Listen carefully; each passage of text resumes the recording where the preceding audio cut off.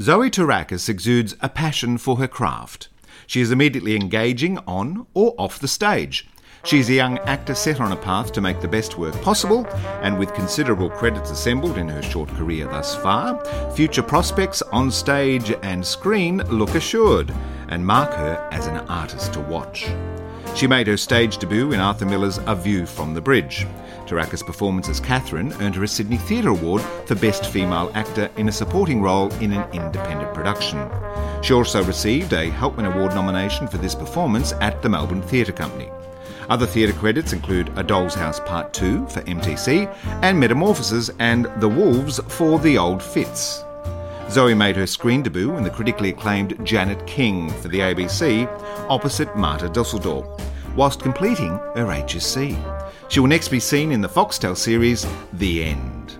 Her enthusiasm for performance is contagious.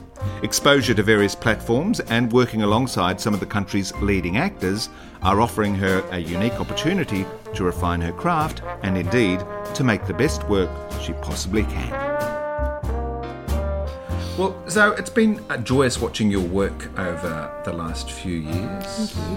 I think I first saw you in Janet King, and then, of course, the runaway success of View from a Bridge. So I've invited you to talk to stages today because you are a young actor setting forth on your career. So I'm really curious to talk about your processes and how it's all happened for you. And you'll love this. You are the youngest person ever to appear on the Stages podcast. Oh, no way! Can we talk about how old you are? I am 19 years old. 19 years old. So it's been a roller coaster a couple of years for you, making quite a few marks on a few projects. People train for years to get those sort of breaks. Is a career in acting, from your young perspective at the moment, a lot about chance, do you think, about being in the right place at the right time? Yes, but I don't know. I believe in, Fate?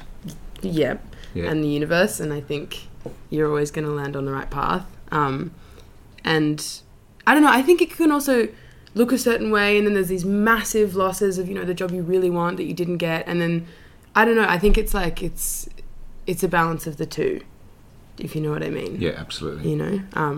But I have been very lucky, there is no question about that. I reckon the first couple of ones were right place, right time, and I was not ready for Janet King or any of that. And then you learn on the job, and then you start to feel ready. And you still, I know nothing. I will never stop learning. I think the second you feel like you've learned everything, quit. But I think from kind of A View from the Bridge onwards, I've been like, no, I've earned my place here. So you're in it for the long haul? Yeah, big time. So was acting something you always wanted to do? Yes and no. I was like, I'm not that skinny, blonde, beautiful thing that I see on TV, so I don't know how I would do that. So I wanted to be an artist, like a visual artist. And then I was doing it before I had kind of rationalised that was what I wanted to do, if that makes sense. Yeah. Everything makes sense. Everything makes sense. And, yes, you said you weren't that blonde sort of type. Yeah. But you're capitalising on your own uniqueness also. I think that's what we have to do as actors as well. Yeah. Don't look at things as a flaw, but as... No. And I think I kind of got a bit trapped in that in the first bit because I was so young doing Janet King, and you're so impressionable. I was 16, and thank God I had the most phenomenal kind of people around me on that job who just beat that stuff out of you very quickly. But at the start, I was like, fuck, I'm not twig thin, and I'm not blonde, and I should be that if I want to work. And then you start to go, oh no, that's my superpower, is that I'm not that, and I can't be that. So just get really good at what you do and stay in your own lane. I think as human beings we're always concerned about how we look and how we come across and all that sort of thing, but at adolescence that can be magnified. Big time in this industry. Fuck yeah. So that's certainly a battle that you would have had to deal with. Yeah. What's your earliest memory of performing? Were you a show off at home as a kid? Yeah. Put on shows all the time for my family. And then at school productions, 12th Night in Year 9 was the big one. That was when I was like, oh, this is pretty rad. I really could get around this. That was the massive one. So you're doing Shakespeare as a 14-year-old. Viola, yeah. Viola as well. Had you seen much Shakespeare? You'd No, been to but Bow I or anything? loved it. Yeah. I'd seen Kip's Romeo and Juliet, and that changed everything for me because I was like, oh, look, Shakespeare's a bit boring. And then I saw that, and I remember, because in the prologue of that, I can't remember the exact words, but it's like, never was there a tale of more woe than that of Juliet and her Romeo. And it was the only production I'd ever seen where it was centered around Juliet and everything else was just kind of background noise. And I was like, oh, I get the play now. I love Shakespeare. This is the best. Mm-hmm. And from then on, I was just like, oh, I'm obsessed with him. That's that great Sydney Theatre Company production. I remember that image of the boys swinging around. Yeah, with Alt J playing on it. Yeah, it was so rad. Well, that's the thing, isn't it? That Shakespeare can be made, I use the term sexy, meaning really attractive and engaging. And irreverent. Yeah. Well, he was writing for the audiences of the day, I guess. Totally. So if you can make a production service the audiences of the day, you're halfway there. Exactly. So your agent must be happy. Yeah, they're pretty great. I'm very lucky. How do you negotiate? I mean, it's an imperative for all of us as actors, that relationship with our agent. It's got to be a good fit, doesn't it? They've got to understand what you want to achieve. Yeah. And you've got to understand what they're trying to do for you as well. Yeah, the Shanahans are just the best humans ever. And I don't know. I think when I was younger, I kind of expected that agents tell you to do A or B and look like A or B and act like A or B. And they've just, from the get-go, they're like, please don't change. Please don't do anything. Just, we want exactly you and just put it in front of a camera. And that's been the best thing because you have to feel like they have your back or else it's a bit scary. And that's why they've taken you on, I guess, because of your uniqueness. There's no one else like Zoe Terakis.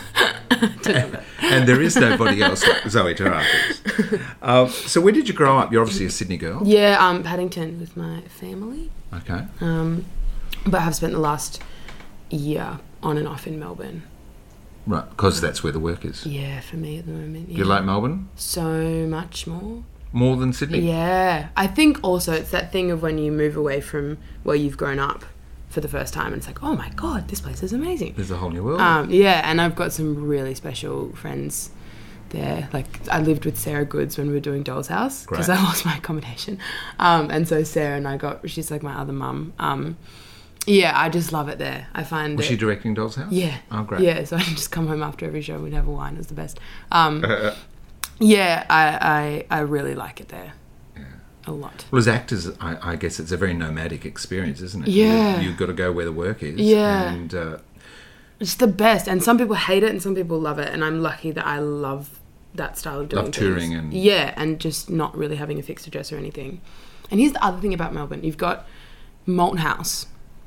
You know, the big quadrangle out the back of Malthouse, where everyone from MTC, everyone from Malthouse, everyone from VCA, everyone from the Art Centre just kind of congregates in this space on any day or night of the week and just talks to each other. And there's no like, what show are you doing? Oh, interesting. There's none of that. There's no bullshit. It's so on. And we don't have that in Sydney. Right. Anywhere that I can Some name. sort of arts precinct. Yeah, where you can just talk to people. And it doesn't matter if you're fucking working or not. You're just talking, you know? And out of that talk, you might hatch new work or exactly new networking, new relationships. Just new mates that, you know, are not... That share the same vision. Exactly, but are not exactly like you, yeah. Siblings? Nah, none. Only child. Only child? Yeah. Right. Yeah. And so how was that? How was that growing up as the only child? Well, obviously you had friends who have siblings, etc. Yeah, well, my best friend, Gemma and Sophie, they both live very close to me, so they're like kind of like my sisters. And I heard this really interesting statistic that like something stupid, I'm going to get it wrong, but there's a lot of actors who are only children, like an obscene amount. And I think it's because you had to make your own fun when you were little, so like create your own worlds. So the imagination is more... Yeah. Well, just in that sense. And you also have to, you're crying out for attention? All the time. All the time. Just big attention seeker. Yeah, but I think that's why I've got a lot of... very close friends in the industry because they just become like family. You know, I think it's a good thing. Do you remember the first play that you saw? First play that I saw. Well, I mean, as a family, did you go to the theatre? Yeah. I remember the first play that I saw that changed, that I was like, holy shit. that's a play. That was The Hanging at STC. Sarah Goods directed it with Ashley Cummings and Jen Lemon. How funny, then you ended up working with it. Yeah, a year later. Yeah. It was like I had a really, really bad eating disorder at the time, and I was like really anorexic and didn't give a fuck about theatre or anything. I was like, just wanted to go to school and be stupid. And my godmother took me to this play, and I was like, oh, God, theatre. And then went, and it was about a girl who was just going through the exact same thing as me. And I just remember this one line. And I literally just, for the first time, I'd never had that before from watching anything, like a movie or anything, where I felt like I'd been punched in the stomach. I was like, oh, ow, ow, ow, ow, what am I feeling? Why am I feeling this? And then I walked out and I was in floods of tears, and I went up to Sarah and I was like, thank you so much, that's changed my life. And she was like, oh, that's okay. And then she doesn't remember. But then, yeah, and I left and I was like, kind of got better from being... I was going to say that. So do you think that experience started the healing? Yeah, a lot. I started eating again, and I started kind of entertaining the idea of acting or maybe directing or something. I just was like, oh, I want to do that. I don't care what it is, but I want to be a part of that. And then I saw, yeah. So you understood what you were going through and how you could come out of it? Well, you know that, what's that Shakespeare thing, the mirror up to nature thing? That's what it was. It was like, oh, I feel like I'm looking in a mirror. Yeah. And I'd never had that before, seeing a play. Or seeing anything, for that matter. So, yeah, it really did kind of change everything, that show. And then you found what you were meant to be, meant to do. Yeah, exactly. Yeah. And then it was just weird timing that literally exactly a year later...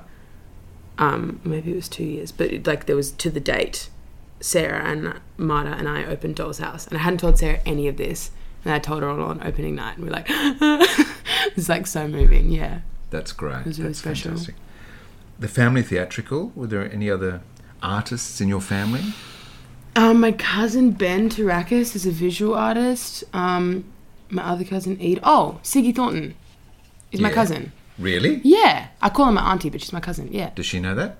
What? That I call her my auntie? Yeah, big time, yeah. Well, how could you forget that you're related to Sigrid Thornton? Yeah, she's the best. Because her career started quite young as well, Yeah, and didn't she it? didn't train either. Right. And so we've had kind of similar part. We really want to work together. That's interesting because, we've got some great actor training institutions in this country. But... obviously, was that something that you when you were at high school, secondary school, you thought that you might go off to NIDA or WAPA or something? Yeah, before I'd started acting, I was like, I'm going to go to NIDA and I'm going to do that. And didn't know if I was going to get in or anything. But then when I was kind of landed on set for Janet and stuff, I kind of asked Marta and Anita really honestly. I was like... This is Marta Dusseldorp and Anita Haig. I was like... do you guys, be honest, just from watching me the past couple of months, do you think I should go to drama school? Just tell me, because I want to go. And they were like, nah, just keep doing what you're doing and you'll be right. Just learn on the job and listen and pay attention and don't get lazy. And I was like, okay, great. And then Anita and Kath Moore introduced me to Nobby. And Ian Sinclair. Mm-hmm. And Ian has been drama school for me. Because he runs 16th Street. Yeah. 14th Street. I was too before it. 16th Street in Melbourne, yeah. Yeah, and he's doing A View from the Bridge the first time, literally had to teach me what being on voice meant, how to go to the end of a line. I knew none of it. So he's kind of been my drama school. Yeah. In a way. Well, you are effectively training. You are big time. serving an apprenticeship to some of our great actors and directors, the people that you're working with. So, yeah, exactly. That was great advice, learning on the job. Yeah. Were you a good student at school? Were you focused? Were you driven? Because an actor obviously needs to have a bit of self-discipline. But what were you like at school? So I was really good, and then in year 8 I just got fucking naughty. I got suspended from school for drinking. I got I was really, really naughty, and then kind of pulled my shit together, and then in year 11, 12 started acting, and it's not that I stopped caring. I love school, but I just didn't have time to do both. And so I kind of went, okay, I'm going to pick one, and I'm still going to give the other one as much time as I can, but I can't invest equal into both. And so I picked acting because I was like, you know what? This is what I want to do. I don't need an ATAR for it. But in doing that, I think it was really smart because it took all the pressure off my HSE. I was like, I literally, I didn't study that much, but I was learning lines, so your memory's a muscle, so I could remember essays really quickly. And I think because I didn't care, it meant I could really think and really listen in all my exams and not get overwhelmed by anxiety. So I did really well. In your HSC? You got a good ATAR? Yeah. Yeah? Oh, that's interesting. I think because I didn't care, I did better. Right. If that makes sense. Because you got Janet King during year 12? Year 11. Year 11, yeah. right. And so, God, you were going into your HSC as you were doing it. I know, but A View from the Bridge was the one that was through the HSC. That was the tricky one. Oh, okay. Yeah. Gee, you got quite a lot of work in a short period of time. Yeah, it was pretty intense. But I assume you were supported very much by your school to sort of do they were what you wonderful. loved? I didn't get any extra points or anything, which was a bummer, but they were so magnificent about it, and kind of, let me take the time off that I needed to shoot or whatever. And really, like, Miss Mulder, like I said, just sat with me at lunchtime and just helped me because I was missing so much school. It was awesome. Because you were following a passion, I guess, which ultimately it was going to be your life's journey. Yeah, and it helped, like, acting, especially working with Ian, because he's a bloody genius. He is. And so we were doing After the Bomb, and I got to, as a related text, I did A View from the Bridge because I knew all the quotes. Oh, right. So I got to write about it in my HSC. So it kind of helped. Right, yeah. Yeah. That first-hand experience. Yeah. So who were the artistic influences in your childhood? Who were your idols, either going to the cinema or the theatre or whatever? Was there... Do you have a favourite actor? Do I have a favourite actor? Growing up. Most people I talk to, I talk about them growing up in their childhood and where they are now. And I've just suddenly realised that you're merging into both. Your childhood is not that far long ago. Yeah. Yeah. Oh, it's hard. Well, who are your idols now?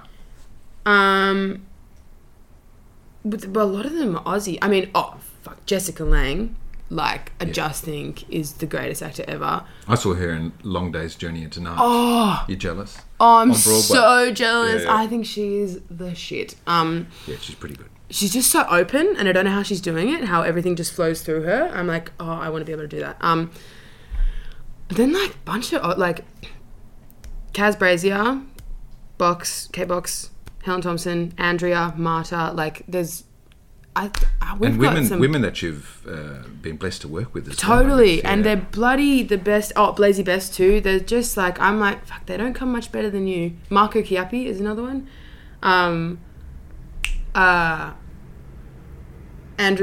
Phoebe Waller-Bridge, Andrew Scott as well. Yeah. Have you seen Fleabag? No, I haven't. I saw the Emmys the other night, and it's pretty good. Oh my god, do yourself a favour. Andrew Scott was who played Hamlet? Yes, but wasn't he in... Pride. Yes. And shush. The Sherlock. Yeah. Yes. He was... Yeah. I was going to say Abercrombie. The villain. Moriarty. Yeah. Yeah. He's awesome. Absolutely, he is. Yeah. Yes, yeah. Oh, good. Were your parents happy about you following a career in the arts? Did they want something a bit more stable for you? Yeah, definitely. They weren't too happy about it at the start, and I think they're still not too... I think they're so supportive. They come to all my shows and they are the best, but I think they just get scared because it's scary because, you can be... I'm writing this now and it's wonderful, but who's to say in a year I could have nothing, and that's expected. That's normal, and that's scary to them. Well, the arts have this reputation, well, not reputation, it's quite true, of being unreliable, unreliable work. And it's tough to make a living as an artist. Yeah. Are you prepared for that possibility? Totally. That there might be very long, lean times? Yeah, big time. Yeah. I think you have to be.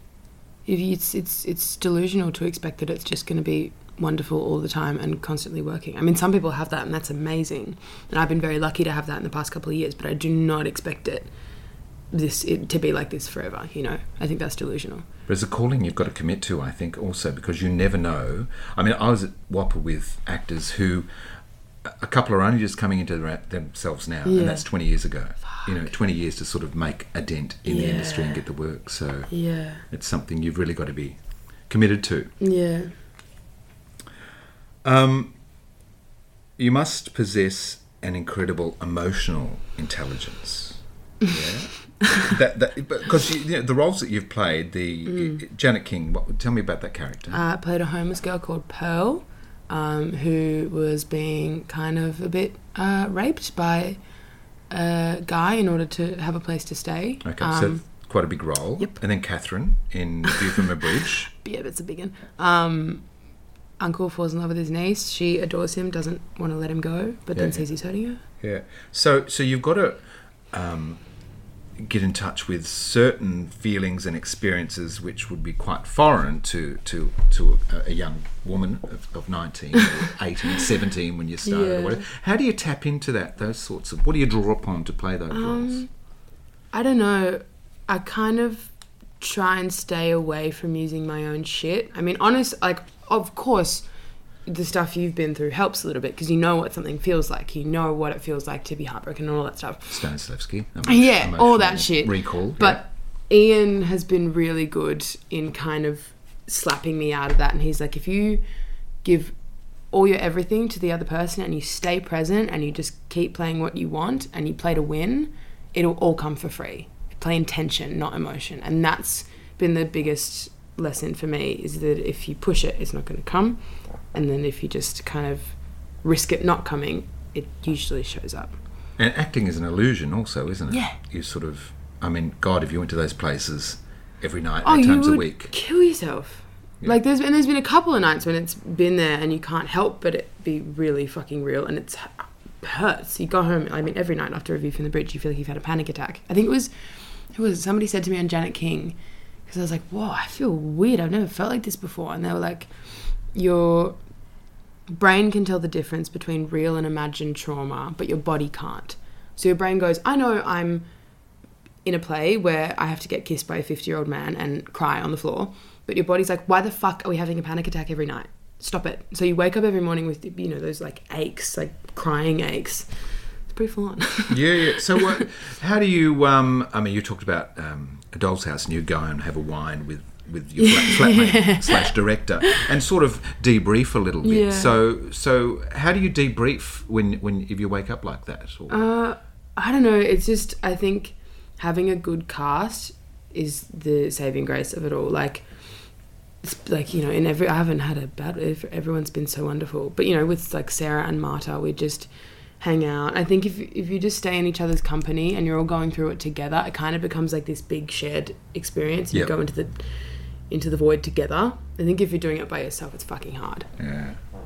So, as an actor or as a human being, do you think you're a good sponge? Do you spend time watching people? Yeah. Yeah. Whether in the bus stop or on the train or whatever. Yeah. People are fascinating. Bit of an empath. Yeah. Yeah. I think so. Very porous to other people's shit. How did you go on set? Because acting for camera is a very different experience to acting for the stage. Different. Yeah. Isn't it? I find it hard. I love it, but I find it more challenging. I mean, I don't know, different kind of challenging, because it's not all... With theatre, everything you need is right there. You have the other person, you have your circumstances, it's all available. With screen, it's like, okay, I'm pretending like we're the only people in the room and there's a camera literally like this far away from my face, and I find it a bit intimidating. But I think it's just because I haven't done heaps of it. You don't have to act, you just have to be. Yeah. And it's trusting that don't push. And I do Les Chantry's classes. Yeah, great. And he's fucking epic. Yeah. And I always go to him after I've done a play because I'm like, teach me how to be on screen again. And I've been doing them for like 2-3 years. And only this week when I went, he's been trying to get me to be still for literally 3 years. And I have terrible ADHD, so stillness is like fucked for me. And he gave me this big crying scene and he was like, just keep your head in the one spot. And once, I don't know, something just clicked and you just learn to trust that stillness is power and it's more powerful to do nothing. And I can't do that yet, but I watch people on screen and I'm like, oh, fuck, you're not doing anything, but it's captivating. Stop it. It's just like amazing. Yeah, it's that belief that you don't have to do anything, but you think a thought and that will transcend to the audience. Yeah, and you can see it, even just in your brain. I don't get it. It's bizarre. It's amazing. I remember when I was first starting and I was working with a director who just said, stop acting. Like, what the fuck do you mean, stop acting? I'm up here, and then you realise it's all just about... Mean. Yeah. Do you have a preference, stage or screen? I probably haven't done enough screen to say, because I'm like a bit addicted to stage. At this stage, I'd say theatre. But then when I'm on set, I'm like, oh, fuck, this is so much fun. So I don't know. I think they're both such different skill sets. They are, very much so. And there's not a lot of actors who can straddle both platforms. No. So you're really lucky if you can do both. Yeah. And I guess, as with any actor, it's whatever job you're doing. Totally. Is your favourite. Totally. Whatever. Exactly. And also the rewards at the, you can't beat live performance when you've got that applause at the curtain call, which is great. Yeah. You never get that sort of confirmation. An instant. Yeah. View from a Bridge was really quite an interesting experience for any actor. I think the one that you had, in that you played the role of Catherine in 3 mutations of the play, starting at the Old Fitz and then going to Melbourne Theatre Company and then coming back to the ensemble. You were the one commonality with all of those 3, playing Catherine, with different actors and different spaces. It must have kept you on your toes. Yeah, it was bloody hard. It was much harder than I thought. I was like, at the first, after the Fitz, I was like, oh, I've done it before, I'll be just fine. Alas, it's fucking challenging, in the best way, because you just work with different energies, and the energies you're given. I was like... But that must be exciting too. You're getting a different it's energy. You've got to find a new approach or response. Exactly, and especially the jump between the Old Fitz and MTC, because that was a good year, maybe more, of not doing it. The Old Fitz was very much, it was a tiny space. The audience were right on top of you. Yeah. And then at the Sumner, you're in a proscenium arch theatre. Yeah. And the audience are quite removed. Yeah, and I don't know which one I liked more, but I've definitely, at the Old Fitz, because I'm not feminine and I'm not your classic casting of Catherine, like I'm not fucking Scarlett Johansson, I kind of fell into this trap of like, oh, she needs to be really pretty and cute and like, hi Eddie, and all that stuff. And so I did that, and that was fine, it worked. But then at MTC, Ian, because he's a fucking genius, was like, I'm just going to plant the seed. Catherine is the niece of the toughest cunt in Red Hook and lives in the roughest part of New York. So how cute do you think she's going to be? True. Like, she's tough, and she's one of the boys. That's why Eddie and her get along so well. And I was like... didn't grow up playing with dolls. No. And so I was like, oh my God, the freedom that gave me to make her kind of tomboyish and like me, and a bit kind of dorky and ugly, and sit with the legs wide open because she doesn't think it has any effect on anyone. And I think that was my favourite discovery from the jump from one stage to another. The freedom that gave me was just... It's great direction, isn't it, for somebody just to plant a thought in your head, which so opens good. up. Yeah, it was amazing. Yeah. It's one of the classic plays of the American theatre canon by Arthur Miller. Yes. In a nutshell, what's it about? It's about a family in Red Hook, Italian-American family, Beatrice and Eddie, aunt and uncle to Catherine, who's the niece, and then Italian immigrants arrive, they're cousins. Catherine and Rodolfo fall in love. Eddie starts to not be able to cope with that, and no one's really sure why. Then shit hits the fan, and you discover some things about Eddie's desire. Mm-hmm. Did you have to, of course you probably did, you had to recalibrate the size of your performance for those different spaces? Yeah. I really like it in Pros Arch.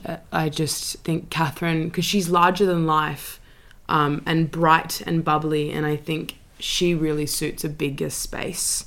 So I had the best time whenever, because we did it in Wollongong as well, in a Pros Arch, and I loved it there. My favourite times we've ever done it have been in Pros. Yeah. See, this is part of your training as well. You're learning all of those sorts of things on the job, which is fantastic. So in what ways did your performance change, do you think? Do you think I suppose the longer you spend with a character, the more you can become that character. But also you were maturing as a human being and getting older and all that sort of thing. Were you able to find new things? Yeah, well, Ian said to me, he was like, on the first day of MTC, he was like, hey, love, the youth doesn't come for free anymore. And I was like, what? It's been like a year. And he was like, I don't know. I don't know what to tell you. And I think because I'd done no plays before the first View from the Bridge, and then I'd done 3 or 4 plays in between.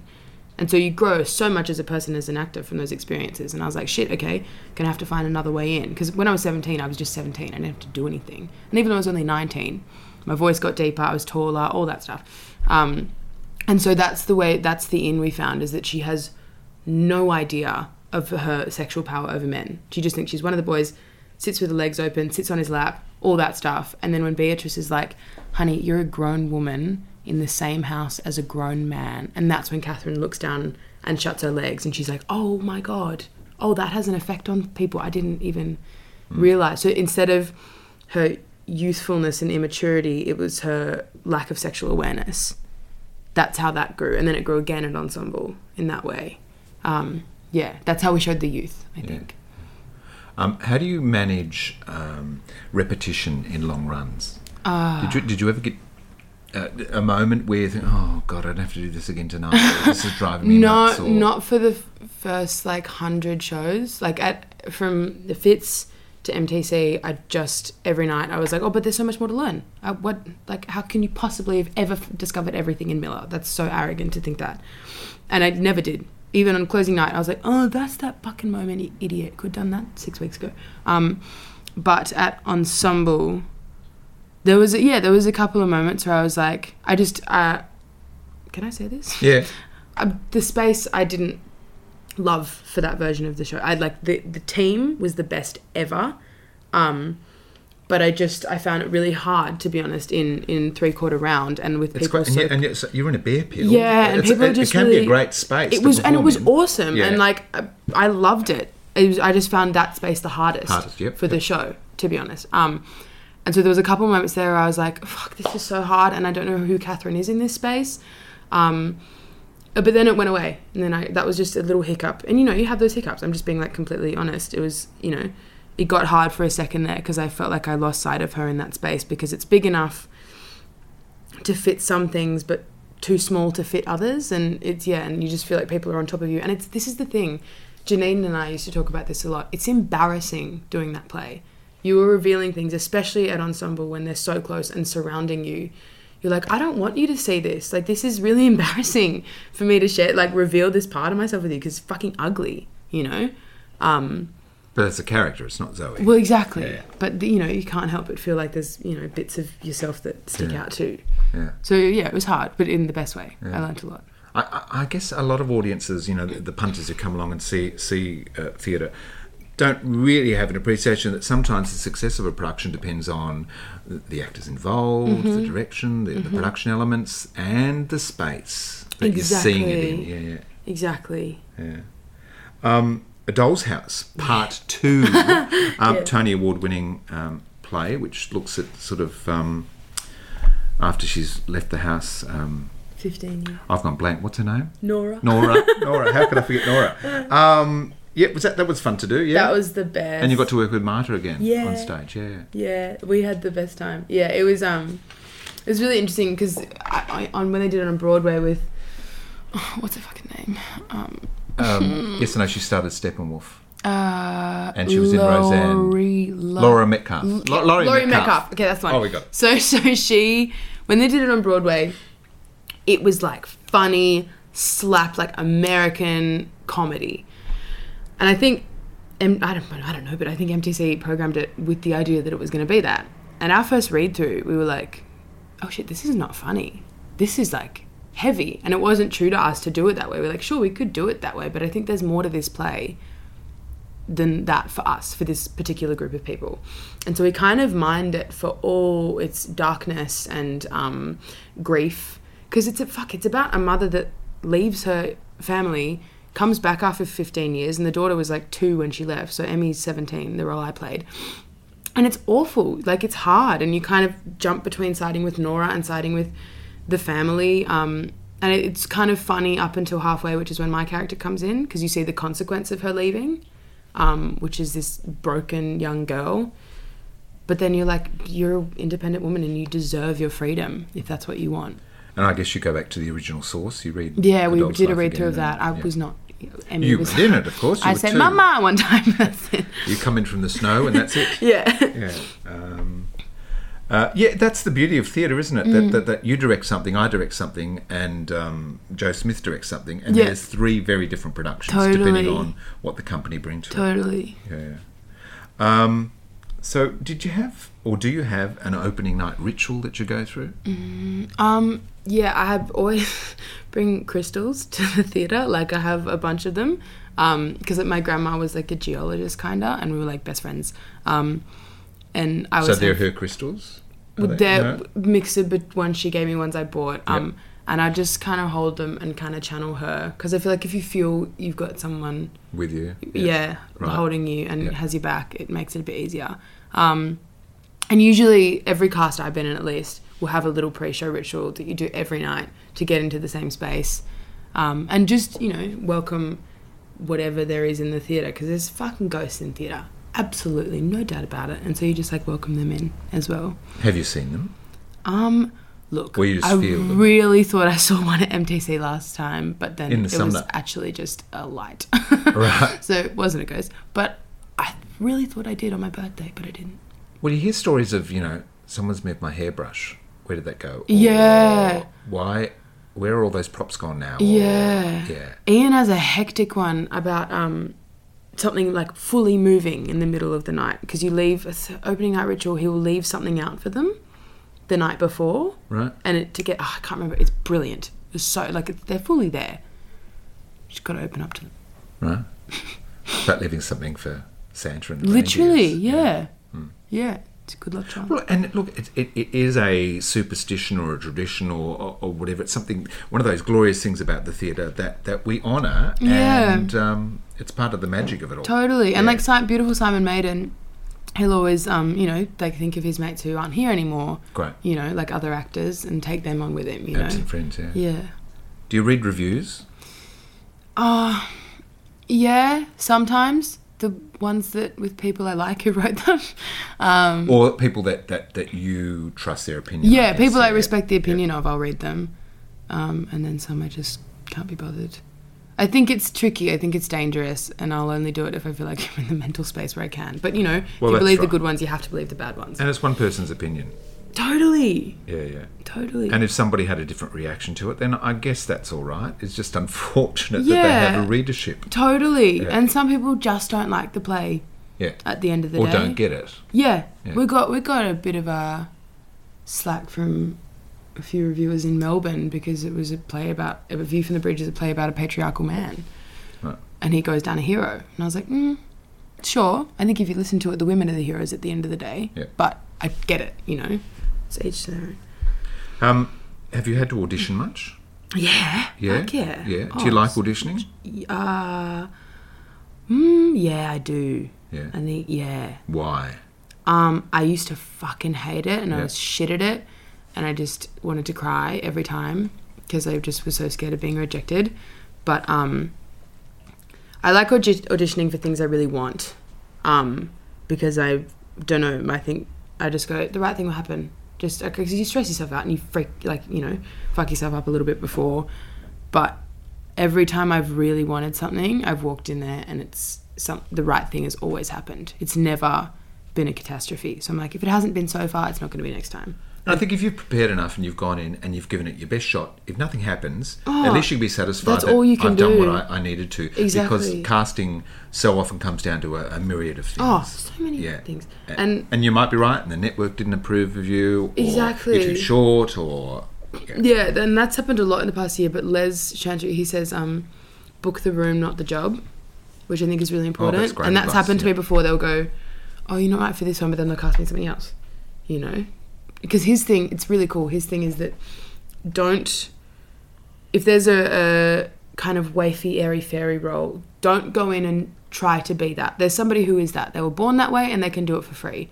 Do your thing with the text and they'll go, okay, holy shit, you are so not right for this, but we're going to think of you next time when we have that role that is you, you know?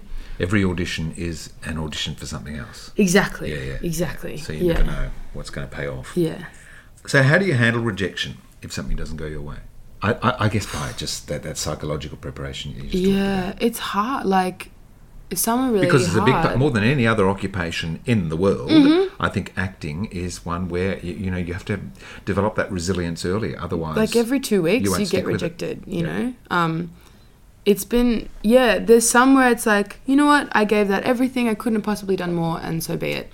And then there's some where it's like, fuck, this hurts. You know, like this industry can hurt a lot sometimes because you kind of bare your soul for something and put all your trust and love into it, and then it doesn't go your way, and that's just life. But like, yeah, it fucking stings, and I haven't handled it the best sometimes. But then sometimes it's like I'm getting better at it.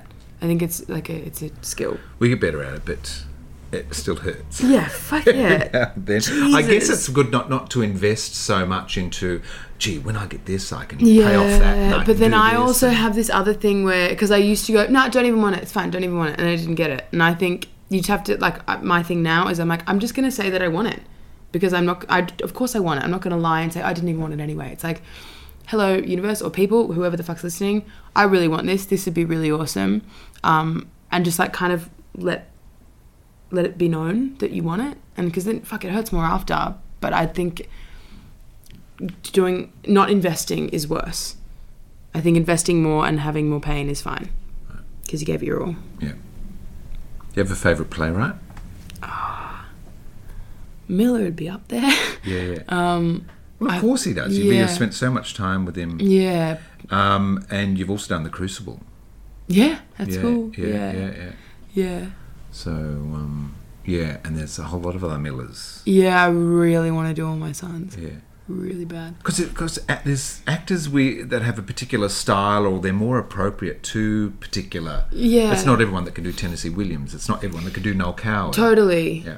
Tennessee Williams would be another one. And I fucking love A Taste of Honey by Sheila Delaney. Yep. That's like, I haven't read any of her other stuff, but that play, I think it's one of the best. Yeah. Oh, I'd like to see you in some Tennessee Williams. Yeah, me too, hey. Anyone listening?